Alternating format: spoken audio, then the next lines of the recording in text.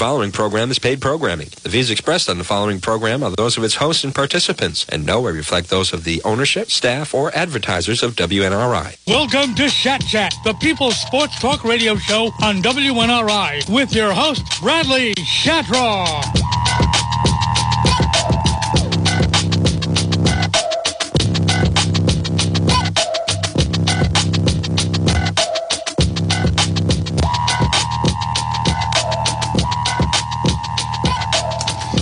And we are back with the Shat radio show here on WNRI.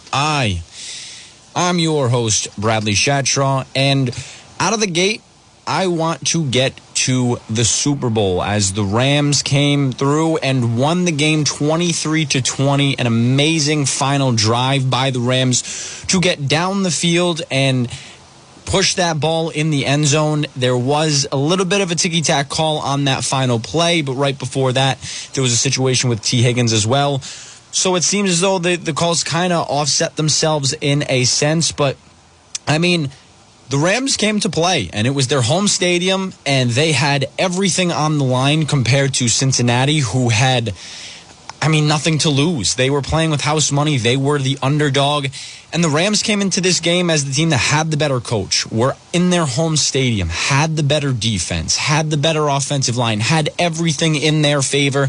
And in the end, they were able to pull it out. But man, the Bengals put up a real fight, and Joe Burrow he made some really crucial throws down the field deep, and Jamar Chase had a great catch as well. But overall, it was a good battle between the two teams, really stayed close for the entire game, so that was exciting in this game. But to me, the story is Sean McVay, because number one, he wins his first ring at the age of 36. That is quite young for a coach in the NFL. But he went all in this offseason, and I talked about it before the game about how Sean McVay was the one that had everything on the line here. He's the one that went out and decided we're going to trade a guy that we chose with the second overall pick. We're going to trade him to Detroit to get a seasoned veteran, a guy that hasn't had the most success in the playoffs, didn't even have a playoff victory until he got to the Rams. But he had the talent. He was a little bit more talented than Jared Goff. He can do some things that Jared Goff couldn't. And McVay knew he was one piece away, the quarterback. And that's why he went out to get Matt Stafford. It all works out. And he looks like a genius at this point. Now, obviously, the future of this team is going to be interesting, because down the line here, they are going to reap the consequences of what they gave up to bring Matt Stafford in. They're not even scheduled to have a first-round pick until 2024. They haven't had one, I think in the last 3-4 years. So it's really the way they've operated in LA is the time is now. And we see they're ultra aggressive in the free agent market. They were this season, especially after bringing in Matt Stafford, because that furthered the time is now attitude in LA. And that's when they went out and they got Odell Beckham Jr. They got Von Miller and pushed their chips to the middle of the table. And you think about, the conference they're in, it takes a decent amount of courage to make a play like that and go out and get these guys and mortgage your future, because you think about Tom Brady was in this conference. Aaron Rodgers is also in this conference. But somehow, some way, the Rams, they did it the right way. They went through the defending champs in the Tampa Bay Buccaneers. Aaron Rodgers didn't hold up his end of the deal. The Packers didn't hold up their end of the bargain. So the Rams had to end up playing the 49ers. And while that's a little bit less of a opponent talent-wise, at the same time, the Rams had historically struggled against the 49ers. Coach Kyle Shanahan in San Francisco has had major success against the Rams. They've had trouble beating the 49ers, but they were able to overcome that hump as well, make it to the Super Bowl here, come out with the ring, and it's truly just one of those stories where somebody went all in, ultra aggressive, and it ended up working out for them. I'll be right back. See you soon. Time to pay a few bills, so hang tight with more Shat Chat with Bradley Shatraw on WNRI.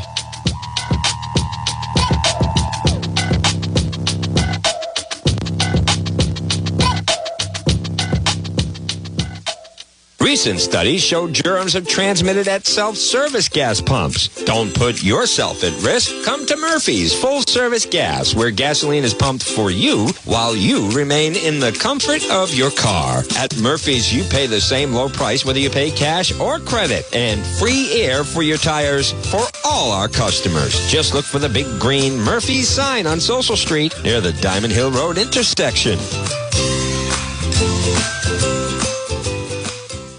Do you need a scratch or dent taken out of the body of your car? Visit Cody Auto Body in North Smithfield. It is located right next to Little General at 716 St. Paul Street, and with their state-of-the-art equipment and DuPont paints, owner Mike Cody will take care of all your needs. Give them a call today at 401-762-2883 or go in and talk to Mike directly. He has taken care of my car for years, and I've never once been disappointed. You can visit their page on Yelp to get more information.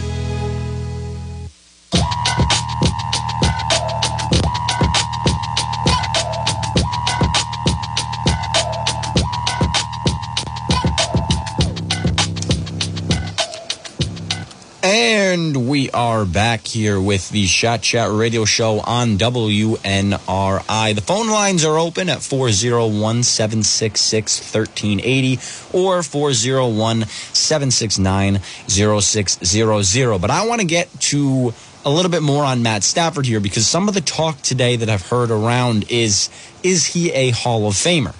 And it's an interesting topic because he has some really good numbers. He's had a decent career in a dysfunctional organization, and now he goes out and gets a ring, gets a Super Bowl championship, leads this game-winning drive to win the Super Bowl, and now all of a sudden the question pops up, is he a Hall of Famer? And right now, it's probably a no because of the time before getting to the Rams.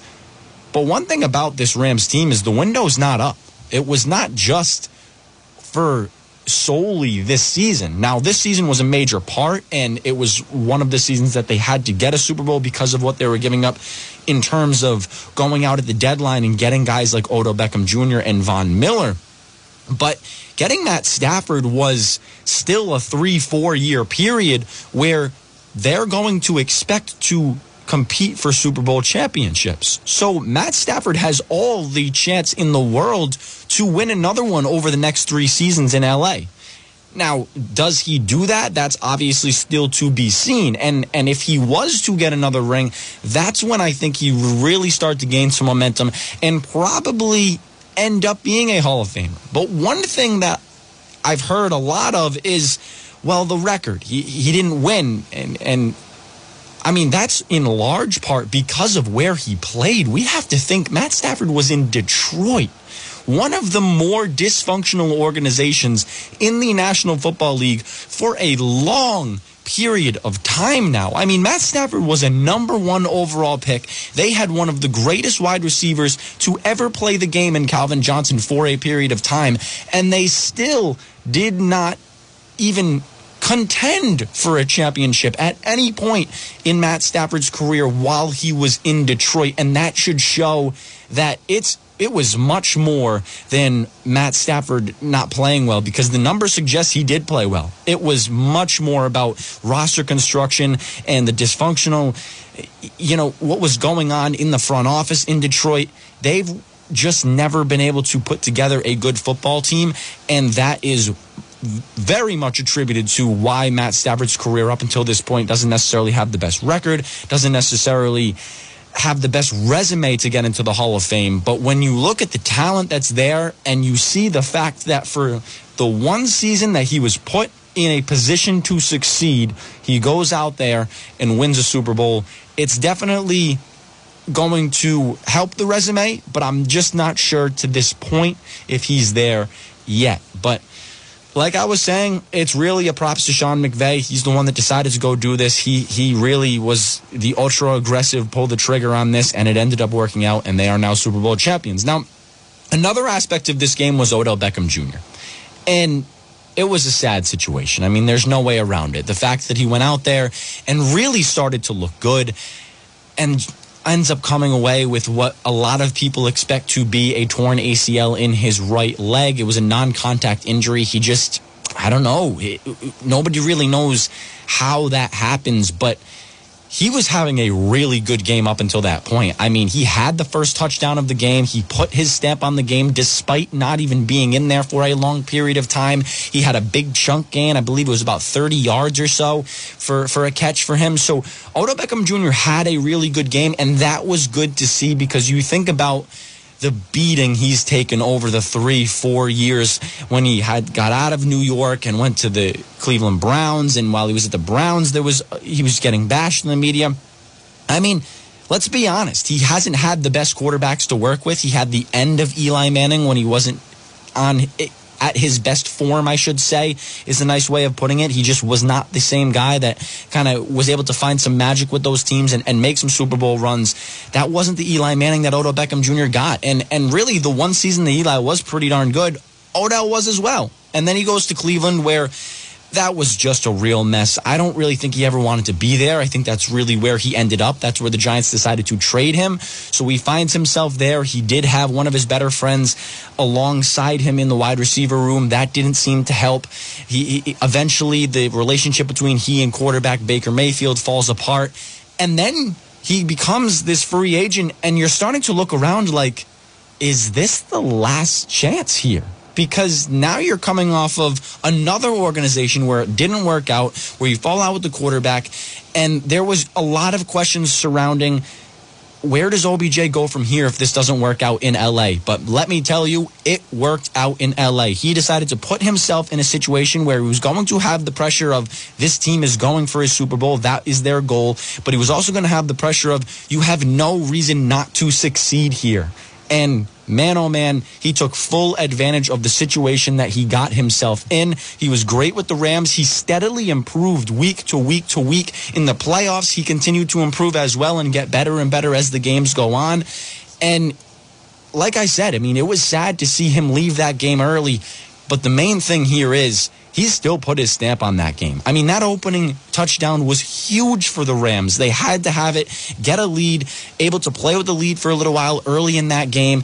I mean, he would have either opened up so much for Cooper Kupp in that game because of how well he was playing, or he would have continued to dominate because the Bengals were so concerned about Cooper Kupp. That is the best part, or was the kind of the best part of the Rams offense at this point was the fact that they had two dynamic wide receivers that if one team was going to zone in and try and take one specific one of those receivers away, the other one is going to take care of business. And we were starting to see that with Odell Beckham Jr.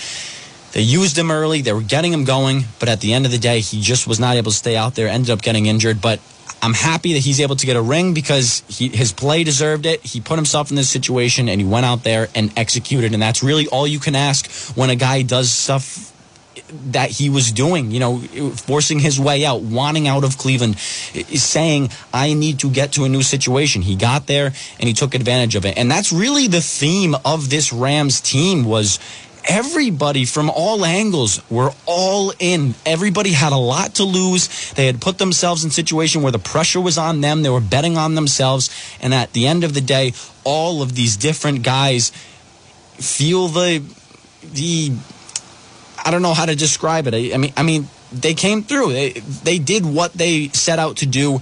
And that's really all that matters when you put yourself in that situation. Now, number 5 here is the questionable calls in this game. I mean, really, like I was talking about, at the end of the game, there was a situation where Cooper Kupp kind of, I guess he got held a little bit, but really not too much. It was a good defensive play by the Cincinnati Bengals. It felt like it was a clean play. Felt like maybe there was a little bit of a hole, but it felt like a ticky-tack call. And it ended up setting up the Rams to where it ultimately set up their touchdown to win this ball game. But I will say it all evens out. And that was not the deciding factor of this game. Because shortly before that, Joe Burrow made a pass to T. Higgins right out of the second half to start the second half and really get the Bengals momentum swinging in their direction. Joe Burrow went deep to T. Higgins, and he had his hands all in Jalen Ramsey's face mask. There absolutely, in my opinion, should have been an offensive pass interference call there, because as much as Ramsey was kind of tripping and he didn't look like he was the most steady on his feet at that point. The fingers in the face mask absolutely affected him and helped him to the ground. It was one of the deciding factors in him falling down, which is offensive pass interference. So I felt like both those calls they even out. And that was one of the good parts about the Super Bowl is the refs didn't determine it as much as that ticky-tack call feels like it did. I mean, we got to be honest with ourselves and say T. Higgins was also a penalty. So, like I said, it all evens out in the end. Now, the Bengals in this game, it was really an impressive showing because it was I didn't expect their defense to play the way in which they did. I mean, they were really good against the run, and it ended up helping the Rams in the sense that, it ended up helping the Bengals in the sense that now Matt Stafford had to beat them. There was a point in that game where finally they had to look themselves in the mirror and say, listen, the run is not working here. We have to win with Matt Stafford. And they ended up losing, but it was a good game plan, and it really put the Rams in a tough position because they couldn't allow the run to set up the pass. And there were spurts where they were getting some pressure on Matt Stafford. I mean, the Rams ultimately were the team that got the most pressure in this game, but for a little while it was looking like, is the script getting flipped here? I mean, it was a lot of good pressure on Matt Stafford, forcing him to make quick decisions. So that was something I didn't expect from the Bengals. But, man, it felt like they gave everything they possibly had, and at the end of the day, the roster flaws came to the surface. I have a call, so we will take that right now. Welcome to Shat. What's going on, Shat? Jamal, how you doing? How you enjoy the Super Bowl? I'm good, Jamal. I did enjoy the Super Bowl. It was a good, close game for the most part, back and forth. I thought it was a good atmosphere. The stars were out in L.A. There were some big plays, which was exciting. And it came down to, the final two drives, and that's really all you can ask for in the Super Bowl. Yeah, I have to agree with a lot of that. It was fairly entertaining, too. Pretty good halftime show, I have to say, as well, I would have to agree as well. I was a fan of the halftime show. Yeah, for sure. Well, let's get into football.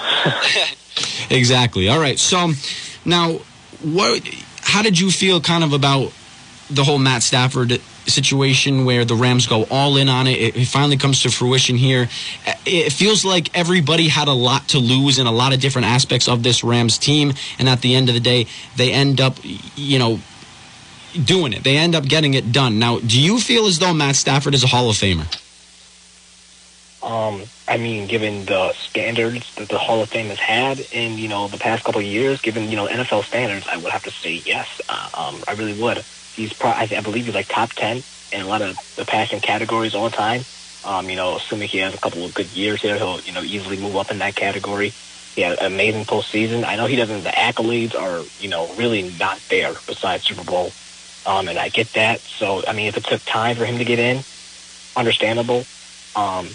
It's pretty, tough case to make, but, with his numbers and with the precedent the NFL has set or whatever and all that stuff, I would say yes, and I don't think that's, too hot of a take. If it was to my Hall of Fame and to what I think the Hall of Fame should be, no. And, and a lot of other people wouldn't be the Hall of Fame either, that are in the Hall of Fame right now that are fan favorites as well. But it's not my Hall of Fame, it's the, NFL's Hall of Fame. And I think he'll, maybe not first ballot, but, couple of times, and he should be able to get in. I think that's fair. I don't really know. For some reason, I don't think I necessarily considered the fact that he gets multiple ballots. I was thinking about it more from the perspective of first ballot when his name comes up. Ballot.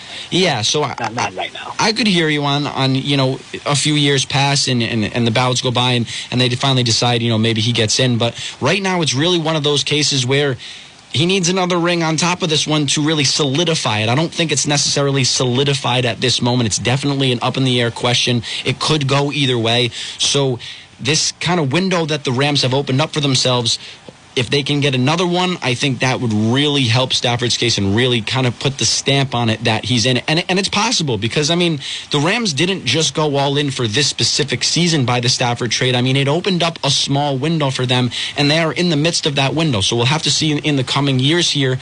But when you look at the landscape of the NFC, some things could be changing. Maybe Rodgers goes to the AFC. There's a good chance that the Rams could find themselves back in the Super Bowl within, obviously the next 3 years.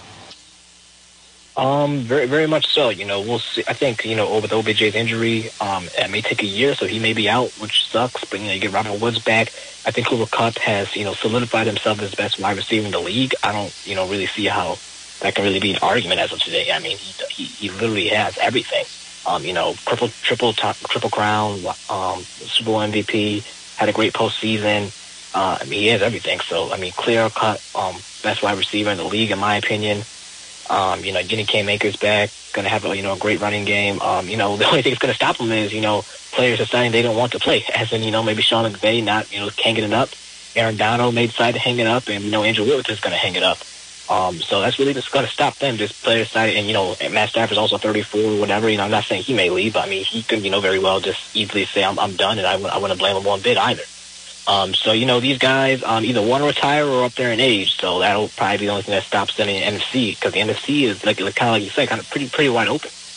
I mean, it is true that what's dictating their success kind of over these next few years is going to be, are these players going to stick around? Now, McVay seemed on the after the game broadcast like he wasn't considering retirement. I mean, I know there's some rumors floating out there, so he kind of made it seem as though he is coming back. But for Aaron Donald, I mean, that's a fair question to wonder. I mean, you think about the beating he's taken over a career here. This is the pinnacle. He made one of the bigger plays of the game to solidify this Super Bowl and allow them to win it. So it's really one of those things where that is a huge question, because that would be a massive loss that you really can't even stamp the value of an Aaron Donald in your defense. So that'll be interesting to watch. Now, we'll shift to the Bengals. What did you think of Joe Burrow in this game? I thought he played okay. Not good, I was not spectacular, not great or whatever. I just thought he kind of played okay. Didn't make, the big mistake. He had, a missed throw here and there. Look at some miscommunication. I mean, it's just so obvious that they were just playing with one hand tied behind their back. I mean, it was just so obvious watching them. I was surprised by how consistently they were able to move the ball in the first half. That came to an end after that touchdown, after that, that field goal where they got the ball basically in field goal range after the interception. And that all stopped. They couldn't move the ball with any type of consistency. I guess you had the final drive, they were moving the ball well. I don't like, that's probably the most recent mistake he made all game, was wasting second down by just, throwing it, deep, and nobody was even there. You really can't waste down. You got to be, and he's just in the second year, so I mean, I can't, get too hard on a sophomore, but if we're gonna call him a top 3, top 5 quarterback, which I believe he is, you can't just waste it down like that in the Super Bowl in a 2-minute situation. Unacceptable. But they were handicapped by their offensive line. Like I said, I mean, their right guards are literally some of the worst in we've ever seen in football. Pass grades of 0 and 1. And we saw it yesterday.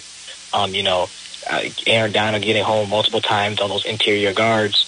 And that's what inevitably did them in. They were so close to pulling it off. I was surprised by it. And there was just a few many times also in the red zone where they could have punched it in. I said had several field goals, and that ended up cost them as well.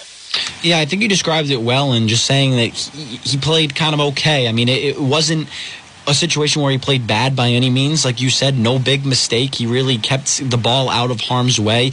And another great point is the fact that he was dealing with his offensive line all night, and it was the same old story, and it was something that I think a lot of us expected heading into this game. Is Joe Burrow's going to be under pressure a lot in this game, especially with the defensive front that the Rams have. So that was definitely an expectation, and he did a decent job with that. I mean, he did take some sacks, but that's really, you look at his offensive line in that situation. He made some good throws deep down the field to Jamar Chase and T. Higgins, but for the most part, there was really no consistency. The Bengals had their chances to really either not necessarily put the game away, but really swing momentum very much in their favor, and they just were not able to do that. They were settling, for the punt unit to come out, and the Rams got plenty of chances to finally finish this game off, and really that was on the Bengals. I mean, they could have put this game away with a few more first downs, and they just were not able to do that.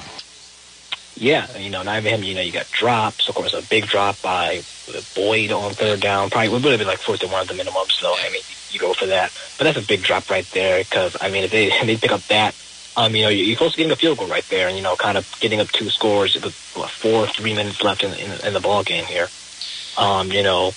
I thought Joe Mixon kind of ran the ball relatively. They ran the ball, pretty well. Credit to Zach Taylor for calling those plays and getting him to the second level. I'm surprised by how well they ran the ball. About 4 yards of carry in the second half, and they only averaged about one pass yard or carry. Now again, they had 7 sacks, so that kind of affects that number. But I mean, they are running the ball pretty effectively compared to how they were just getting nothing going in the passing game.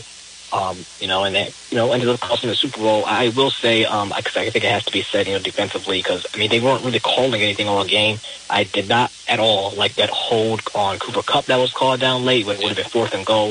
I thought that was an awful call. Can't call that. You weren't calling it all game, and now all of a sudden you're calling it. But, it was hardly even a hold, in my opinion. So I will say that. Again, still Matt Stafford threw a beauty of a ball to Cooper Kupp over Eli Apple. But I just hate how that ref kind of, seemed like the refs kind of, took control in that moment. Yeah, especially in a game where there weren't a lot of penalties. I mean, that was when they decided they were going to start to throw the flag, because for the most part, up until that point, we really hadn't seen any calls. They were really letting the guys play.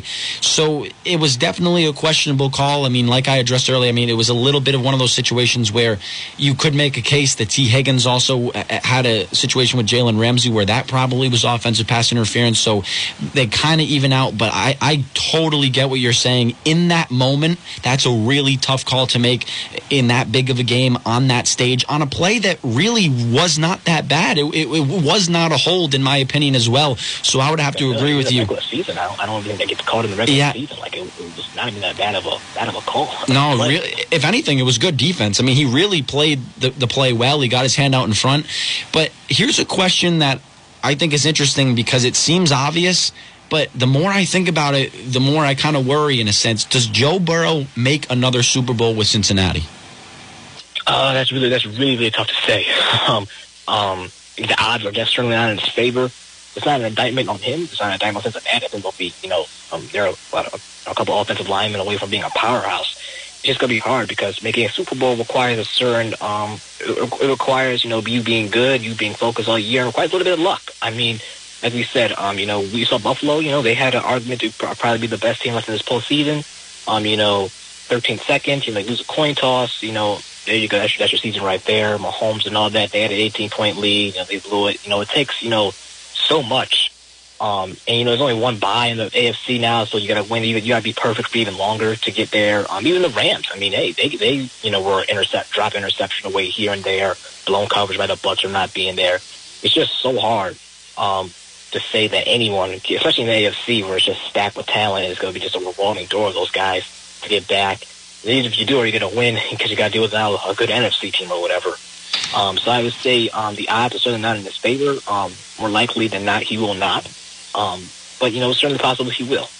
Yeah, it's interesting because you think about the past, and there's definitely guys who have played really well and gotten there but never made it back. You think about the Matt Ryans and the Cam Newtons and guys like that who got there, and it seemed like it was, they got to come back at some point here, and they just never make it back. Even Aaron Rodgers, I believe his one Super Bowl win is the only Super Bowl he's been to. So that's really something that you look at, and it shows how hard it is to make the Super Bowl. And then you look at the landscape of the AFC and even the Bengals division, never mind. You just talked about Josh Allen, and you think about the Chiefs, and those are two teams that are really going to be atop of this conference and always in the mix for a championship over the next 5 years. And then even individually in the Bengals division, you look at the Ravens, who always have a good coach team, usually have a good defense if they can stay healthy. Lamar Jackson will be back, and he'll be healthy once again. And for the Steelers, there's a very good possibility that they replace Big Ben with somebody that's pretty darn good.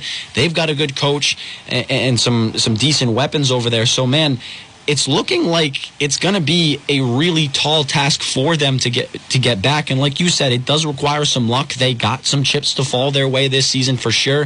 The Bengals, you think about the Ryan Tannehill game where it basically felt like he was trying to give the Bengals a win there. But at the end of the day, like you said, the odds are going to be stacked against Joe Burrow. And it's a big question mark as to if he ever gets back there. Yeah, for sure. Next year it could be Justin Herbert's turn, then it could be Lamar's turn, and maybe, it's Josh's turn. It's just, there's still so many, maybe Baker and them get there. Everyone has we wouldn't be surprised if any of those teams got there. Maybe Josh McDaniels figures it out with Derek Carr and they get there, So it's just the Colts. It's just so many, like, it's really deep. So it's going to be really, really hard for any team. It's not, we thought it would maybe be, Josh and Mahomes next, Peyton and Manning, and it may be that in sort of, quarterback talent and, two of the best of the best. But to make a Super Bowl requires a lot of luck. There's only one bye. The Patriots never made a Super Bowl without a bye, same with the Mannings, and then they had a bye, and there's only one bye. That makes it even tougher now. And there's a lot of talent. There wasn't that. It was, Brady, Manning, Ben, and a bunch of, other, second-tier, third-tier quarterbacks. There's not, there's a lot of talent in the AFC, for these defensive coordinators to plan around. It's not like the old days where you kind of, you're playing against these, pocket, third-tier quarterbacks. It's really tough. So, your defense is going to get exposed one way or the other, and then demands a lot of greatness out of you year after year after year. So, it's going to be definitely tough to get back to multiple Super Bowl appearances.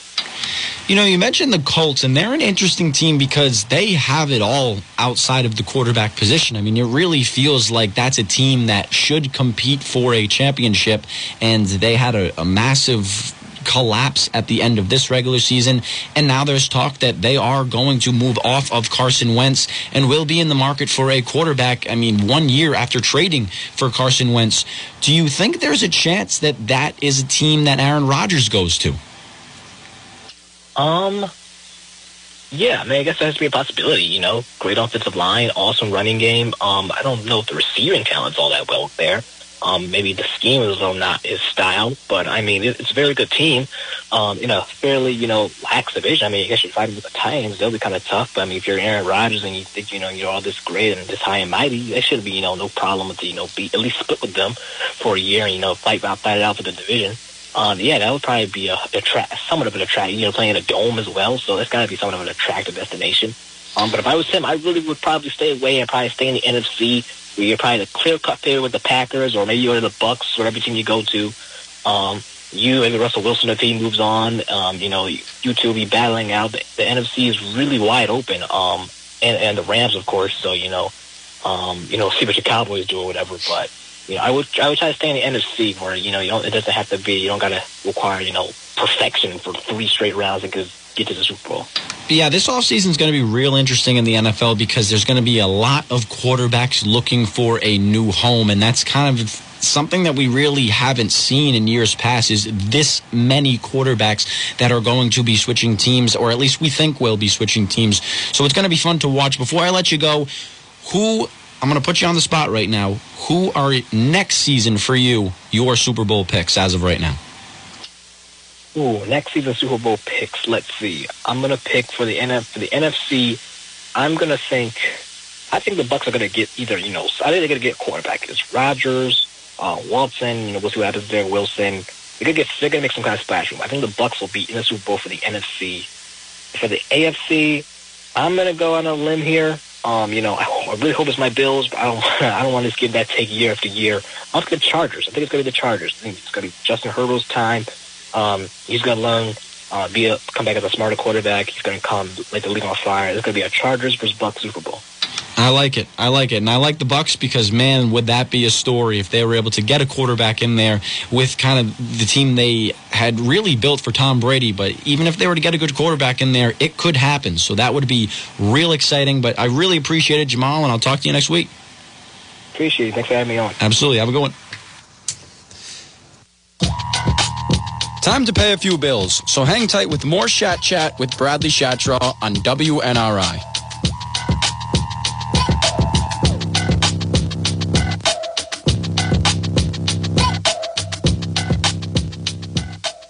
Jacob Rawl & Sons Construction is a family-owned business that does many type of masonry work at your home, business, or property. From chimneys, fireplaces, brick steps, block work, outdoor kitchens, veneer work, and other applications, they take care of whatever you need done and are known for their craftsmanship and the quality of their product.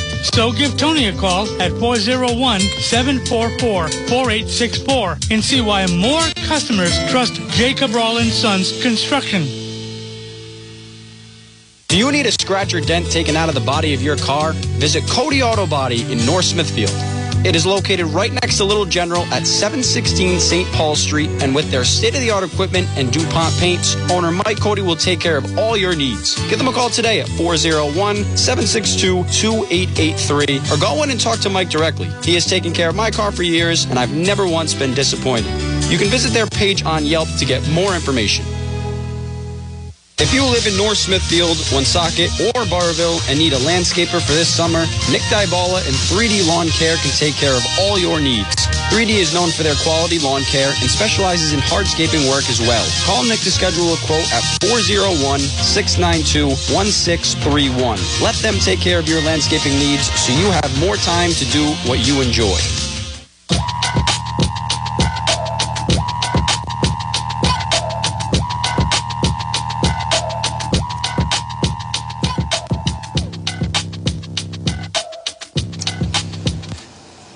And we are back with the Shat radio show here on WNRI. Call into the show if you would like, 401-766-1380 or 401-769-0600.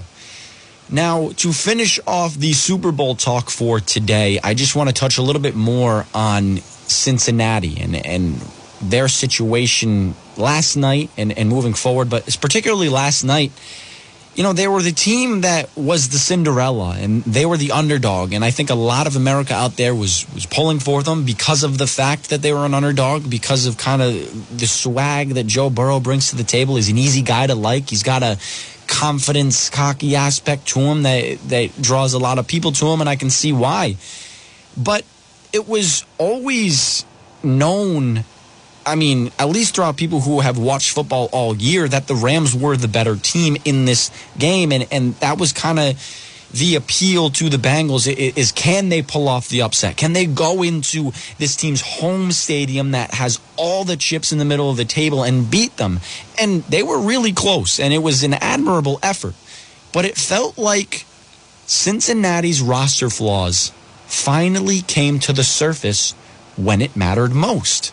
And they played a really good game defensively for the most part.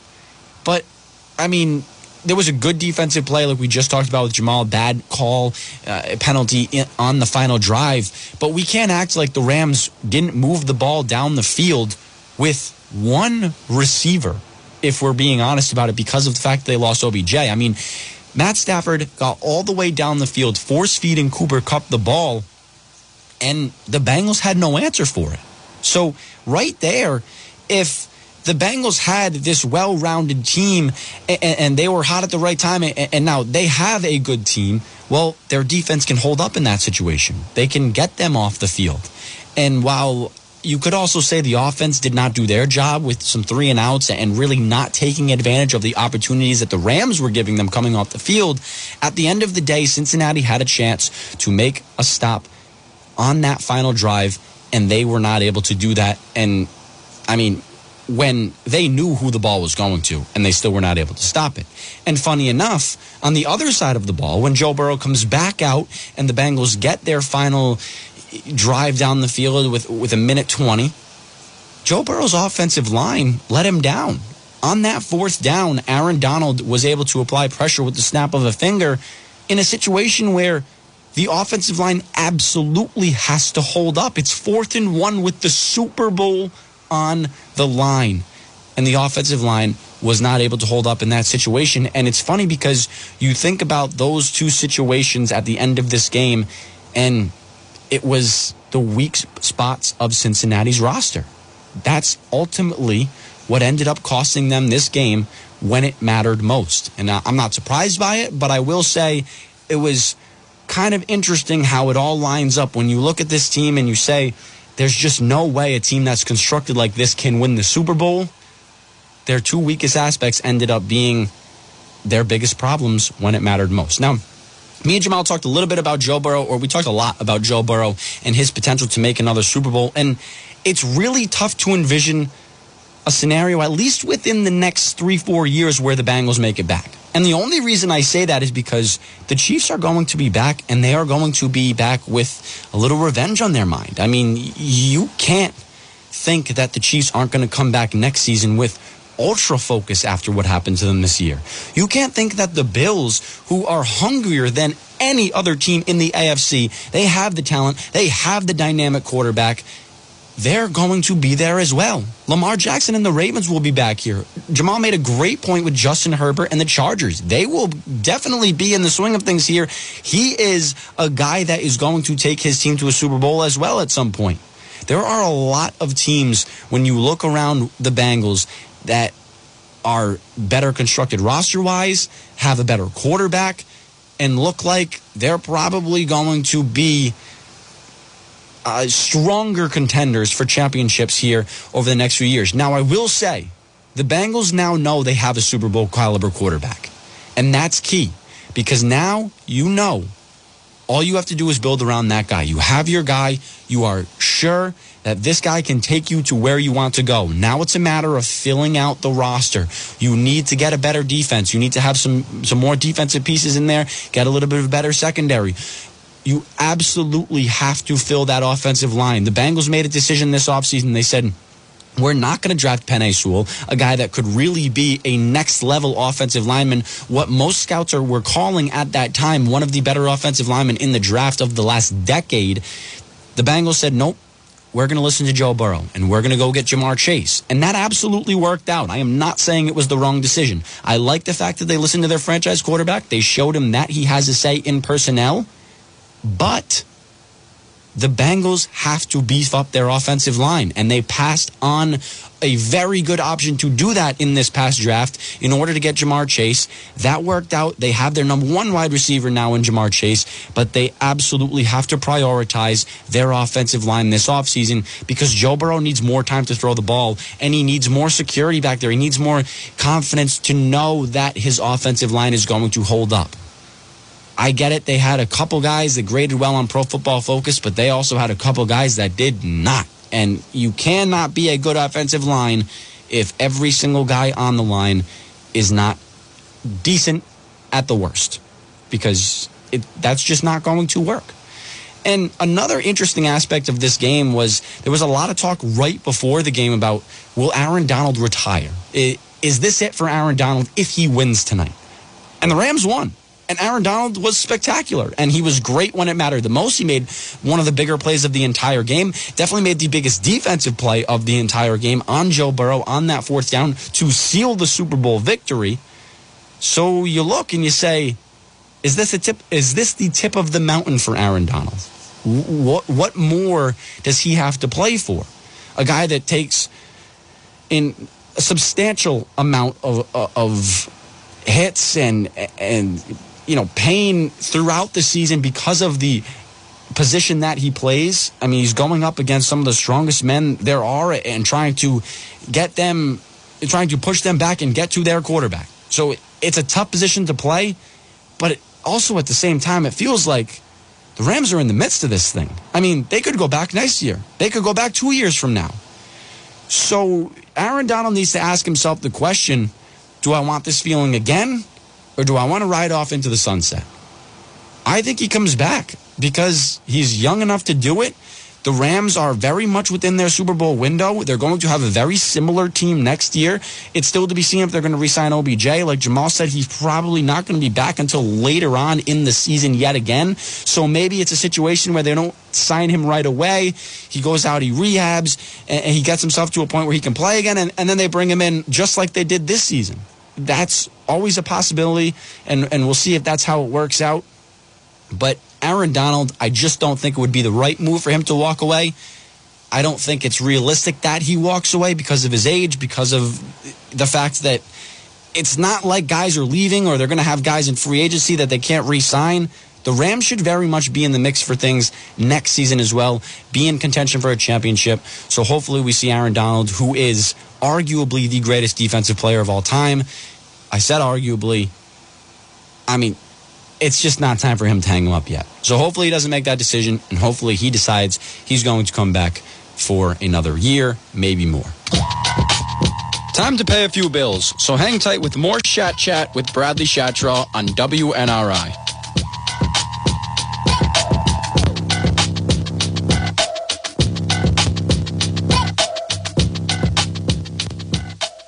It's springtime, the right time to get an upgrade to your home, or how about that addition you've wanted? Quinn Construction can help, and all you need to do is call Scott Quinn at 401-996-3038 to set up an appointment to get the process started. Scott owns the small company manned by him and his son. They'll take care of any carpentry or construction needs you have, taking the utmost care and thoughtful professionalism to any project at a reasonable pricing to ensure your complete satisfaction. Call Scott Quinn this week at 401-996-3038 at Quinn Construction. Recent studies show germs are transmitted at self-service gas pumps. Don't put yourself at risk. Come to Murphy's Full-Service Gas, where gasoline is pumped for you while you remain in the comfort of your car. At Murphy's, you pay the same low price whether you pay cash or credit, and free air for your tires for all our customers. Just look for the big green Murphy's sign on Social Street near the Diamond Hill Road intersection.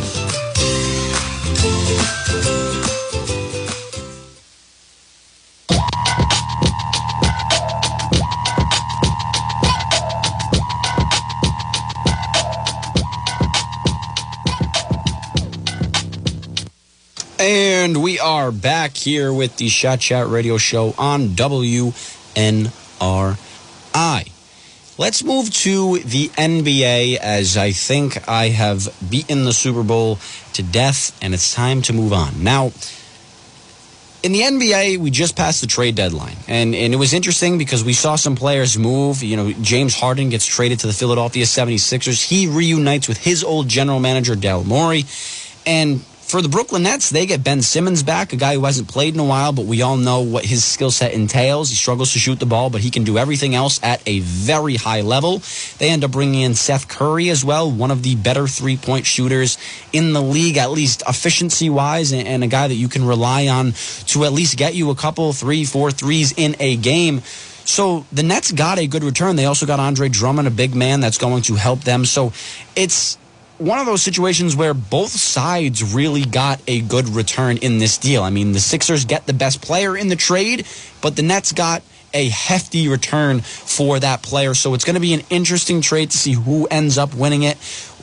But right now, I mean, you got to think that Philly at least right away wins this trade. And that's because James Harden now steps into a situation alongside Tobias Harris and Joel Embiid where they could absolutely win a championship. And for Brooklyn, I'm just not sure that's an accurate statement. Can the Brooklyn Nets win a championship when their starting point guard is only allowed to play on the road? He cannot play in home games because of his vaccination status. Brooklyn has a situation where you've got to be vaxxed to perform in indoor venues. Kyrie is not vaccinated, so he is not allowed to play. That's just the reality of the situation. So your starting point guard can only play half your games. And in the playoff series, it would be the same thing. He would only be allowed to play in road playoff games.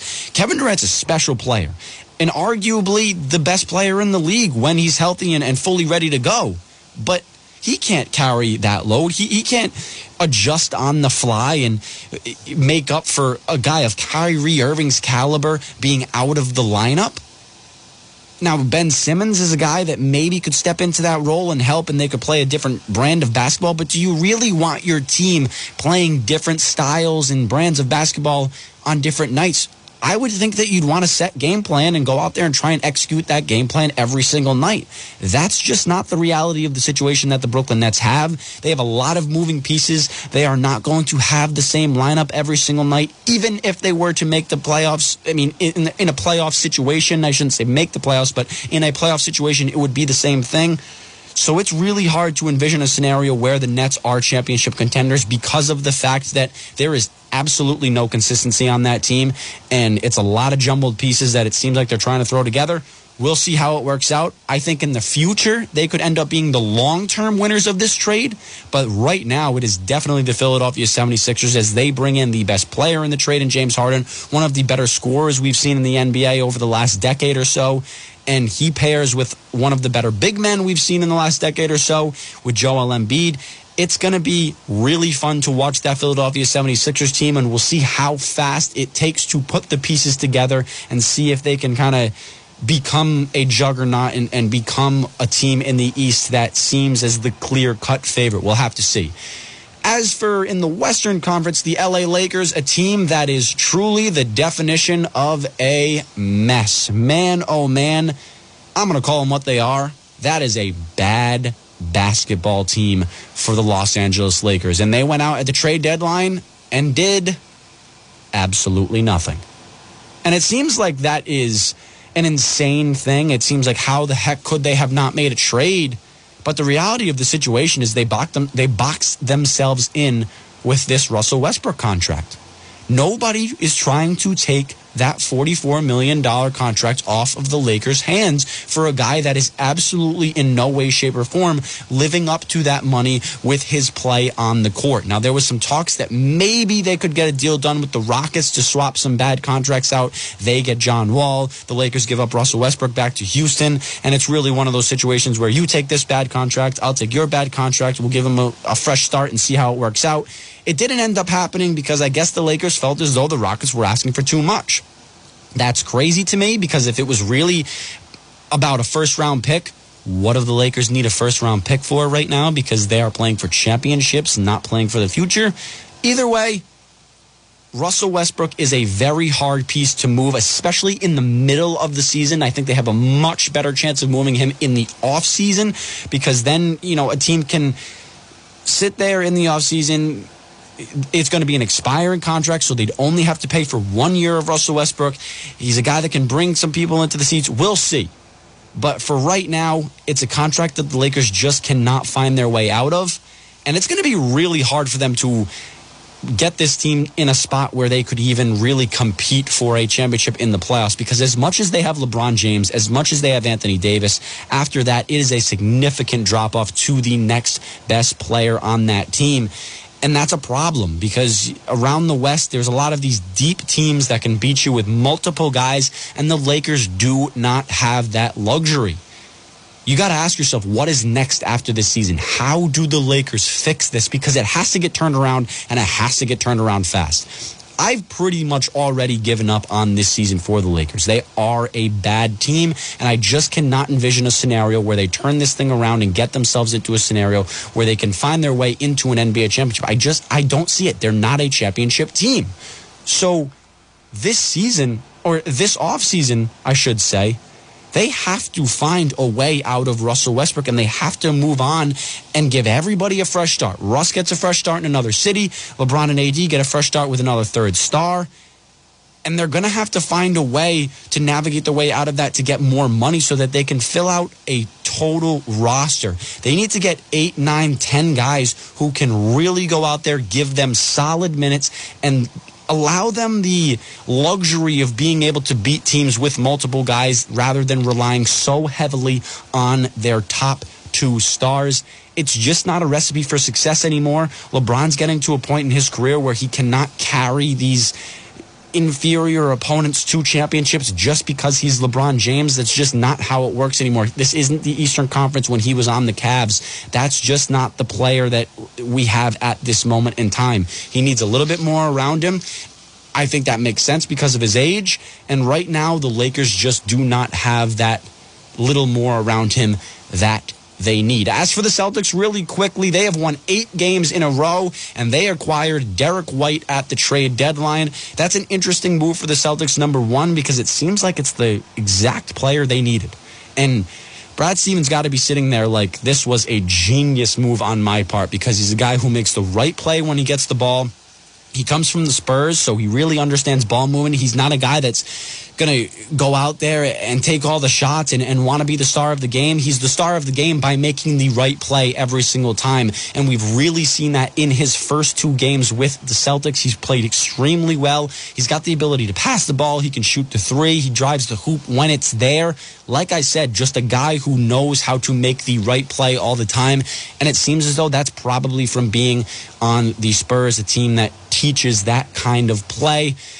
Can the Celtics win a championship? No, I do not think they are a championship caliber team. That's because I think that Brad Stevens has always been building for this offseason, and this is when he's going to go out and get that third star to pair alongside his two young stars in Jaylen Brown and Jason Tatum. But I thought Derek White was a very nice addition, and I do think it probably means the end of Marcus Smart in Boston this offseason, as he's probably the player they use to kind of craft a deal around to get that third star they are looking for. And now they have Derek White, who can slide right into that role and probably fit that pretty darn seamlessly. Thank you for listening to today's episode, and we will see you next week.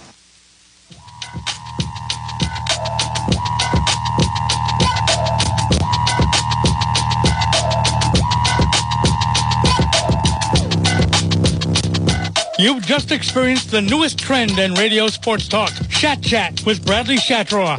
Tell your friends and fellow sports fans to tune in next Monday evening at 7 p.m. for the reason you listen to local radio. This is WNRI Woonsocket.